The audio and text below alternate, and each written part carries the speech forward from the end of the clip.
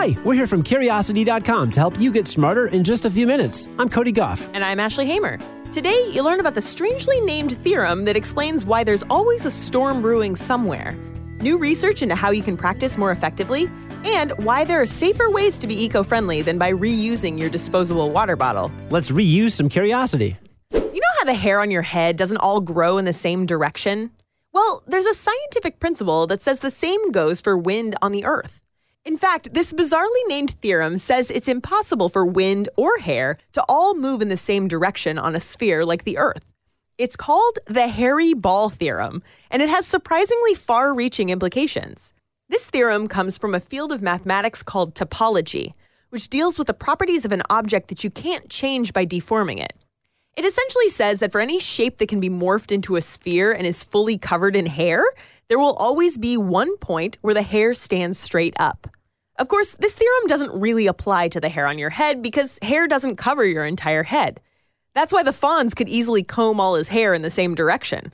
But the Earth's atmosphere covers every bit of its surface, so the hairy ball theorem definitely applies to our planet. In atmospheric terms, the point where the hair stands straight up would be a point with no wind. That means there's always one point on Earth where the wind isn't blowing. Here's a practical example. If all the wind across the globe is blowing east to west, then there will be no wind at the North and South Pole. The same goes for wind blowing north to south, except now those still points will be on the equator. There could be any number of points where the wind is still, but it can never be zero. And if there's always a still point somewhere, then there will also always be a storm somewhere. The two go hand in hand. Any point where the wind isn't blowing must have wind blowing around it. And in physical terms, that's found in the eye of a tropical cyclone. Think of a tropical cyclone as an atmospheric cowlick, just with more serious effects than a rotten picture day. What's the theorem for the fact that my hair sticks straight up all the time? Yeah, I think your hair breaks the laws of physics. It does. It all goes the same direction. Yes. A recent report in the journal Current Biology may have found the secret to effective practice. If you're trying to learn a new skill like playing an instrument, then listen up, because here's the big finding. The breaks you take during your practice session may be as important as the practice itself. We'll check in with renowned saxophonist Ashley Hamer at the end of this story to see if she agrees. So renowned. According to this report, our brains may solidify what we have learned a lot sooner than previously believed. Past research has shown that the time between practice sessions is when your brain consolidates the memories and skills it's learned. But before now, we've thought that process of memory consolidation takes at least a few hours, if not a few days. What this team found is that the process of memory consolidation may begin within seconds. Researchers had the participants in this study type a sequence of keystrokes, which is a motor task commonly used to study the formation of procedural memory. That is, memory of skills and procedures rather than events and people. After measuring the participants' keystroke speed at the beginning and the end of every practice period, they noticed the participants were faster after a 10-second break than they were just before the break. And these performance improvements developed during the rest periods, not during the practice periods. And the participants' improvement over all the trials on the first day was 4 times greater than their overnight improvement from the first day to the second. So those 10-second breaks led to some rock-solid results. Researchers still haven't pinned down the exact optimal length of rest periods versus practice periods, but the potential is exciting. The revelation that our brains begin the process of memory consolidation the moment they're not engaged in learning just goes to show how constantly active our brains are. Anyway, the next time you take a short break from learning something else, consider it justified, especially if you're taking a break by listening to Curiosity Daily.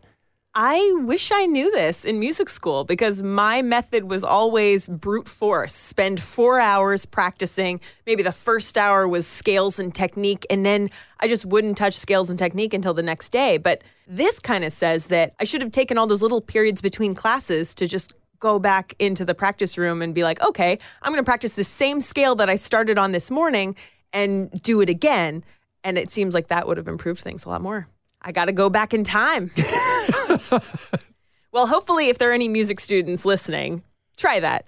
Tell us how it goes. Hey, at least you finished music school. I gave up my saxophone career, so clearly I needed it a lot more than you did. Today's episode is sponsored by Indeed.com. When it comes to hiring, you do not have time to waste. You need help getting to your short list of qualified candidates fast. That's why you need Indeed.com. Post a job in minutes, set up screener questions, then zero in on qualified candidates using an intuitive online dashboard. And when you need to hire fast, accelerate your results with sponsored jobs. New users can try for free at Indeed.com/podcast. That's Indeed.com/podcast. Terms, conditions, and quality standards apply. If you refill disposable bottles in an effort to reduce, reuse, and recycle, then you might want to reconsider. Because multiple studies show that refilling disposable water bottles can pose a health risk. Don't worry, though. Today, we'll get into some safer ways to be eco-friendly. By the way, the danger of reusing water bottles has nothing to do with the plastic leaching chemicals into your water, despite myths that claim plastic bottles contain DEHA, which is potentially carcinogenic. The truth is that the polyethylene terephthalate that the bottles are made from has been thoroughly tested for safety. The real danger of reusing a disposable plastic bottle is that it's particularly hospitable to bacteria. Disposable bottles aren't designed for repeated fillings and tend to break down, which leaves room for bacteria to build up in the fine cracks. That's what poses an increased health risk. Before you run out to buy a reusable plastic bottle, you should know that they also have a chemical that the jury is still out on. That chemical is bisphenol A, also known as BPA. It's considered an endocrine disruptor, which is a chemical that interferes with the way hormones behave in your body. More research on this is needed, but for now, it may be a good idea to avoid this stuff. BPA tends to lurk in polycarbonate plastic, which you generally find in sturdier plastic bottles. So, what is the answer? You might want to avoid plastic water bottles altogether and go for another material. Glass water bottles don't have an effect on the water's flavor, like metal and plastic can, and they're sturdy enough to resist scratches and cracks.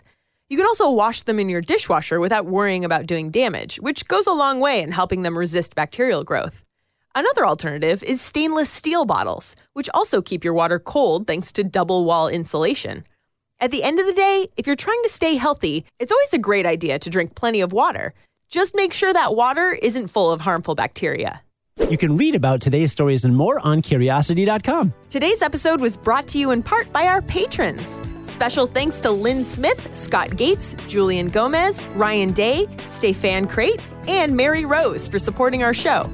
You can help support our podcast at patreon.com/curiosity.com, all spelled out.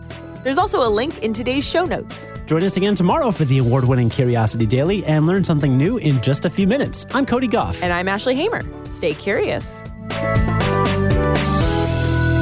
On the Westwood One Podcast Network.